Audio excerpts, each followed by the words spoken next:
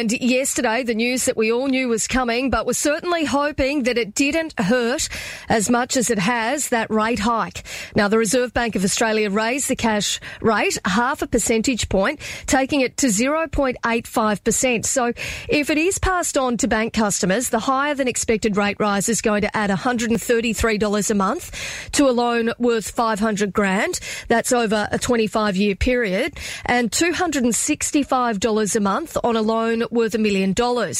Now, this is obviously on top of the cost of living issues that we spoke about on the show earlier in the week with NT costs. And joining me on the line to talk more about this is the opposition leader, Leah Finocchiaro. Good morning to you, Leah. Good morning, Katie, and to your listeners. I'm live from Woodruff Primary School Sports Day. So if you hear screaming, it's all good. That's my favourite day of the year, Leah. I love Sports Day. It is awesome. Now, Leah, one thing that's not great is this, this higher than expected rate rise. We know that it is on top of already very expensive cost of living, particularly here in the Northern Territory. We focused on this quite a bit earlier in the week. But firstly, Leah, what impact do you think that this rate hike is going to have on Territorians? Yeah, look, 0.85% is a lot. And, of course, the banks are very likely to pass that on if they haven't already in the last rate hike. And it's going to just hurt Territorians at the hip pocket. I mean, we know our cost of living is higher here. We've seen rents go up tremendously over the last few months. And, of course, fuel is still well over $2 a litre with that 22-cent excise set to disappear in a few months' time. So there's a lot more pain to come for Territorians, and it's really important that the Files government and the federal Labor government outline their plans to soften the blow, particularly for Territorians who have the highest cost of living in the country. At 6% inflation, we are really under the pump. Yeah, there is no doubt at the moment for Territorians that there's a lot of people that are doing it really tough. I mean, we spoke to Food Bank yesterday and heard that there certainly are a lot of people seeking their assistance at the moment.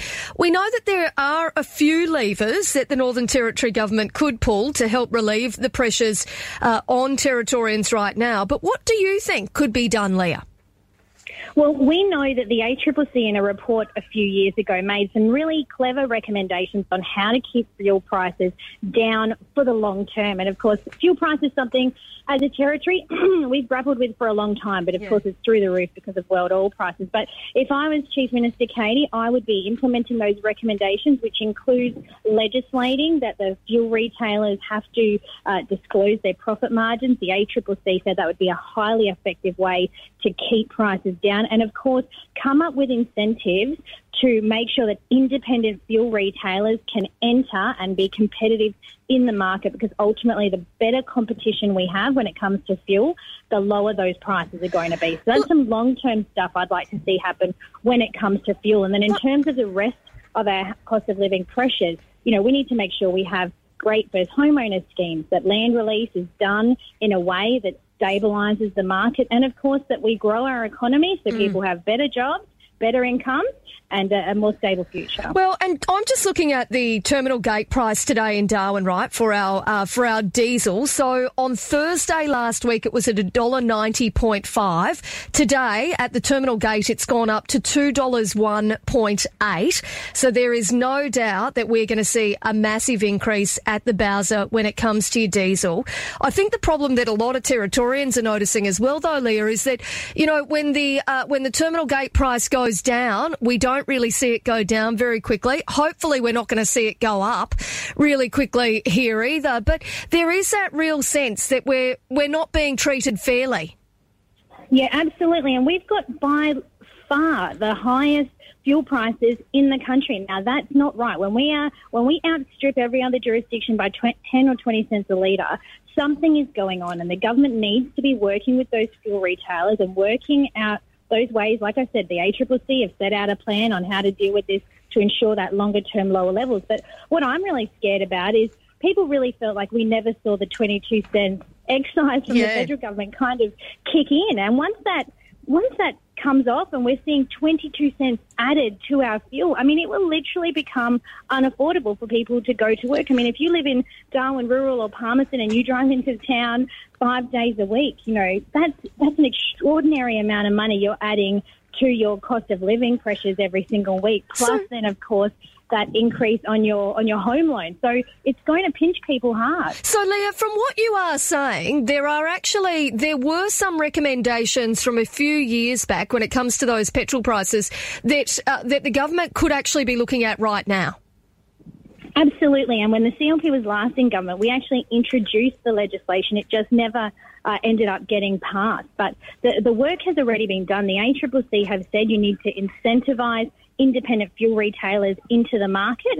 So there's a number of ways in which you can do that. And then you also need to be having that legislation there which forces that disclosure of the profit margin, which of course acts as a very efficient transparency measure. Now, the fuel retailers won't like that for sure. But ultimately, we can't have Territorians paying well over $2 a litre for fuel for very much longer. This is absolute crisis point. Leah, is it something that you could reintroduce, this legislation?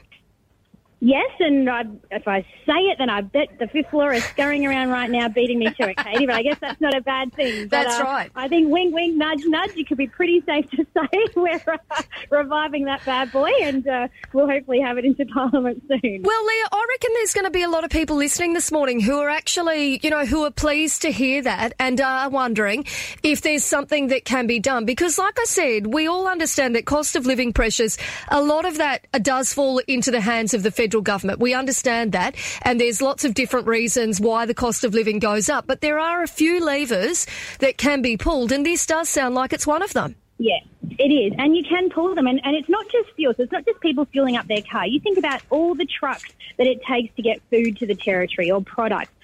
All of those expenses. So, if you're a local IGA or if you're the local news agency, whatever it might be, it's now costing you X amount more to get your product into your shop, which means you're having to pass that cost on to consumers. So all of a sudden, apples and bananas are more expensive. A loaf of bread's more expensive.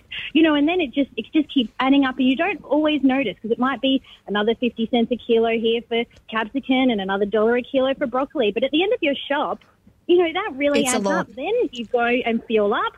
It adds up there. And then, of course, when it comes to paying a mortgage, it adds up there. And all of a sudden you're going, hang on, where did that $300, $400, $500 a month disappear? And that impacts people's lifestyle, their stress levels. The cost of living is such a major overall impact on people's lives. What you can do with your kids, how you enjoy your weekends, all of that stuff. So we've got to nip it where we can, and fuel is 100% one of those proactive areas. So, yes, you will see action coming from us, and, in some ways I hope Labor beat us to it. Well, and this is the thing, fundamentally all we want to see is some improvement when it comes to cost of living for all Territorians. I always think if there can be a bipartisan approach, that is the best 100%. Thing possible. Leah, put out the challenge. Beat us to it. While government beat us to it, we're ready to rock and roll. You beat us to the post. Well, look, we will talk further about it throughout the morning.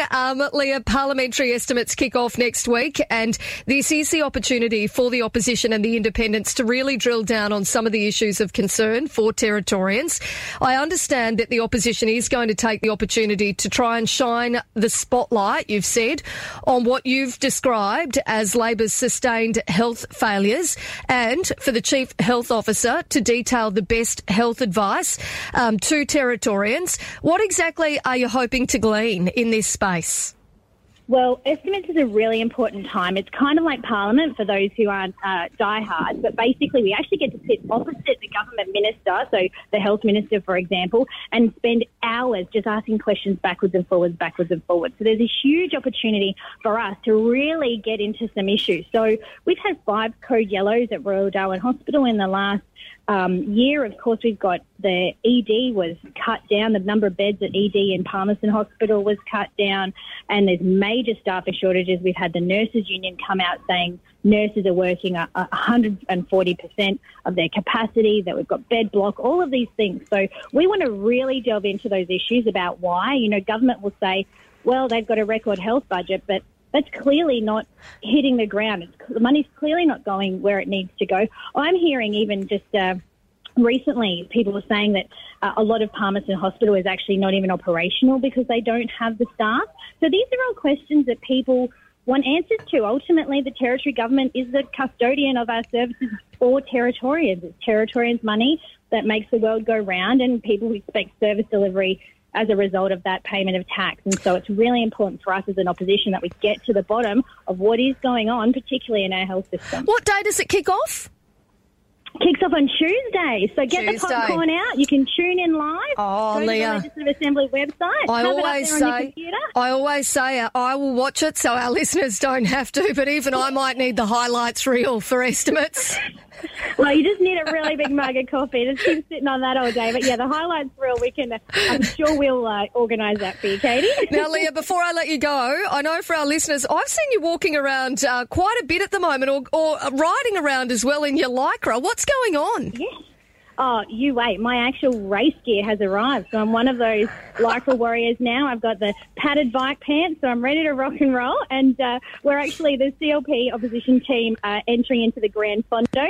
We've been challenged as part of Darwin Family Law polypedal that if we ride 67 kilometres, for every politician, they will donate $500 to charity. So thank you to Julian Barry at Darwin Family Law. It's amazing. It's absolutely amazing. So we've got 5 in our team riding. So yes, yesterday I rode from home into the Hot 100 studio, and well, good on you. Good on you, Leah Finocchiaro and Gerard Maley as well. I reckon there'll be a few pollies getting into their Lycra and certainly taking part in that. We always appreciate your time. Thanks very much for having a chat with us this morning. Take care, everyone. Speak soon. Thank you.